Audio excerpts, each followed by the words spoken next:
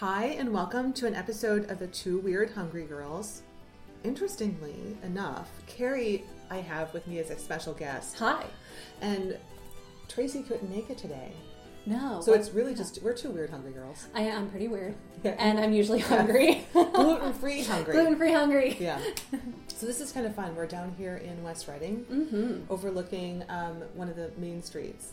Yeah. And both sipping on a cup of... You have latte too, don't you? I do. I have a chai latte. Yes, the tea lover. And yes, I have a regular soy latte. But Carrie does writing for Plum Deluxe. Yes. You're a contributor. Yes. I'm actually I'm the managing editor. Yeah.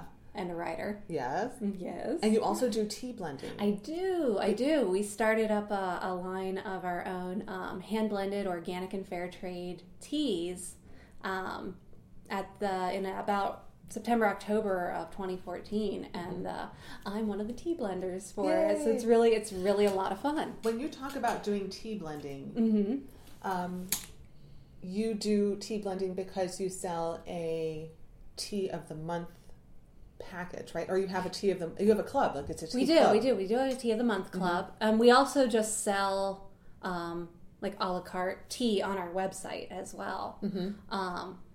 At plumdeluxe.com. So you can just buy some of our regular tea, or you can join our tea of the month club, and when you do that you actually get blends that we make just for our tea club members, which is really nice. It's so much fun. And then we have our own little private Facebook group too, where we all talk about tea things and how we lose our infusers and can't find them, and just different tea drinks we're trying and tea where we buy. This brings up so many questions. I feel like this can be broken up into like many episodes, because we can talk about tea infusers, different types of brewing, hot tea, cold tea, tea cocktails. There's so much. Yeah. Oh, tea cocktails. Or tea 101 even. Yes. Because I think you and I met like years ago. Years ago. Was it like 9 years ago? It must have been like close to... It was. 8 or 9 it was. years ago. Yeah. We worked at Max Crema's coffee shop in Fleetwood. We did. We were baristas in training. You were in transition and I was in transition with our jobs.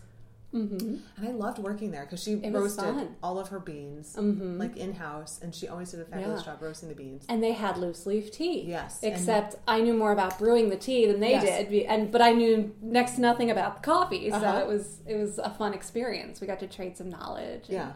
So when you talk about tea, it's not like this is just a recent hobby. This is something that you've done that you have loved for years, because you used to give me tea advice back then. Yeah, no, I got into tea when I was about 13 years old. Why? Because I didn't like coffee then. Oh, okay. So, and I was like, but I want to try this thing, and it seems so relaxing and nice. And my mother had this box of tea in her cupboard that she just wasn't drinking it or something. It was just there forever, and I was like, well, I'm going to try it. So I did. And I was like, oh, this is pretty good. I mean, I probably put tons of sugar in it back then. And they were tea bags, so they weren't super high quality. But it was my introduction to tea. And it was this like black tea with cherry in it. And I used to just drink it in the afternoons and then wonder why I couldn't sleep at night. Right. I forget that sometimes too. Like, I'm going to love this cup of tea. And then why can't I sleep? I know. So it sounds like it was more of an experience for you than what it was that was in the cup, right? Yeah, I think at the time it really was more of like the idea of relaxing and just doing something, sitting and doing something for myself. And like being the oldest of 4 kids when I was growing up, like it was just nice to do something for myself once in a while. I had to take care of my younger siblings a lot, and it's just like, so it was really like a self-care thing. Right. I think that's what happens with tea drinkers. I was listening to, I don't know if I mentioned this before, but I was listening to another podcast, a food podcast, and the gal was talking about how she wanted to lose weight, and as a mental trick for herself, whenever she became hungry, she just brewed a cup of tea instead.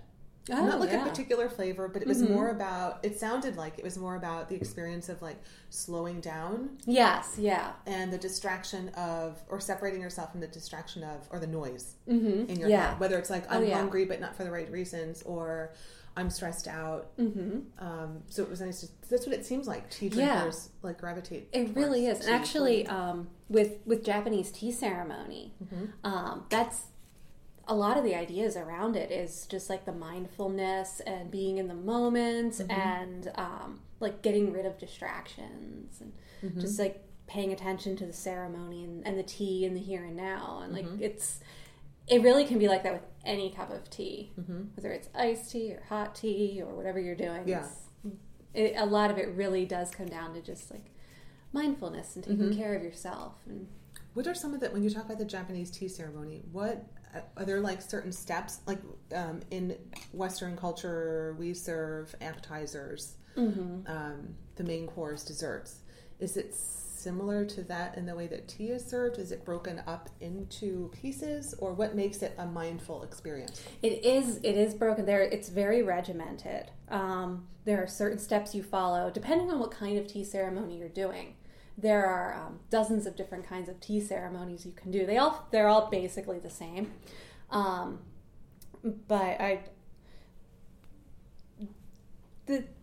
depending on what you're doing. You're moving your hands over the tea. I know. I'm like moving my hands over the table. I'm like, this is how you... Like arranging it, you want for your tea ceremony. Trying to find the words. But so it's different for each. Is it regional? No, not necessarily. Well, there are different tea schools, and like I'm actually still learning about tea ceremony. There's there's actually a school in Philadelphia that teaches tea ceremony.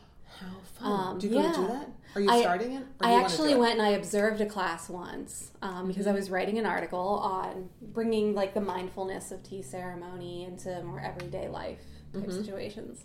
So I actually got to sit and observe tea ceremony for a whole day, and I saw several. I think I saw 3 different kinds. Of tea ceremony. They're all like different lengths, and they all have tea, but some have sweets. Some of them are like full meals. Oh, okay. We didn't do any of those, unfortunately. That would have been really fun. Tea ceremonies can last for several hours if it's a full meal. Is that for weddings? Or why do they do no, that? Why does it last for hours? It's kind of just... It depends. Some I don't know. Like I'm still learning about this. Is it meditative almost like what people do like yoga for? Kind of. It's meditative for the person who is performing the ceremony, who's serving the tea, and it's meditative for the guests as well. And there are rules you follow, and they're pretty simple, but I guess the idea is like all you're thinking about is what you're doing right in that moment for your guests or as a guest. And you have these prescribed moves and like things that you do, like accepting the tea and like examining the teaware and or whisking the tea for your guest. Certain steps you take, and I guess the idea is like with yoga or any kind of a meditation, it kind of becomes a second nature thing where you don't really have to think about it anymore, and you can just focus on the moment. I guess the closest parallel I could think of is like with yoga or meditation. Sometimes there are mantras that you repeat. It's almost like the movements of the tea ceremony are like their own mantra. That's really beautiful. Yeah, you could title like a book or something. Or like a photograph, the movements of the tea are their own mantra. Oh, that's really beautiful. Yeah. So it's instead of saying something necessarily, because most of the tea ceremony is you can chat, depending on what kind of ceremony it is. Like the guests will chat among themselves. But it is very much like a meditation. The movements are like your mantras that you might say to clear your mind. Well, that's really beautiful. Do you do it at home, or do you ever host these parties? Because I haven't heard of them yet. No, I've never done the Japanese tea ceremony type. It's people will study it for years and years. It's not like you just do it. I've made matcha, which is what they serve at the ceremony, but you've never gone through the movements of it. Yeah. It takes some time to learn it. But it's really fascinating. One of these days I'm going to go take classes in Philadelphia. It's at the Japanese house, Shofuso. Okay. In Fairmount Park. Okay. Yeah, they don't know do where that classes is, there on Saturdays. That sounds like fun. Yeah, it's really cool. It's really cool. So you have to, when you do actually take the class, you'll have to do a follow-up, like practice on your friends. Okay. You want to be there? Yes. That's what you're saying. Yes. You're saying please do tea ceremony. Okay. Yes, because I want to see how that's done. That's really neat. All right. So will you come back again and talk about summer brewing or doing iced teas sometime? Because we got lost talking about tea ceremonies, but I really want to talk about like summer teas. Yeah. Because I'm sure you have some tips. I do. I have a lot of tips, actually. Okay, good. So you'll come back for another episode? Yeah, absolutely. Okay. Absolutely. So how can people find you? If they go to plumdeluxe.com, they can just go there, and I have articles up there. We have lots of articles about tea. We have articles about all sorts of things. Actually, we've got travel articles. For weekend getaways to different places. We have lots of food and wine and entertaining. Yeah, we have a lot of entertaining tips. Stuff for home and for self-care and mindfulness. Yeah. So plumdeluxe.com. Yes. And check out their tea subscription. Yes. I mean, you can buy it separately, but check out the tea subscription. And you can see the teas that my friend Andy and I have blended. Together. That's so nice. It's been a really fun collaborative experience. Yeah, and enjoy and savor the tea journey, I guess. Like savor the moment. Oh, absolutely. Yeah. Okay. Well, it was wonderful. Yes, it was really interesting. It's not the direction I expected to go, but that was a lot of fun. No, that was. Yeah, so make sure to find Carrie at plumdeluxe.com and follow me at phoebespurefood.com. You can find me on Facebook, Instagram, and all that stuff. And Tracy, we miss you. So hi, Tracy. Next time. Thanks so much for tuning in. Bye. Bye.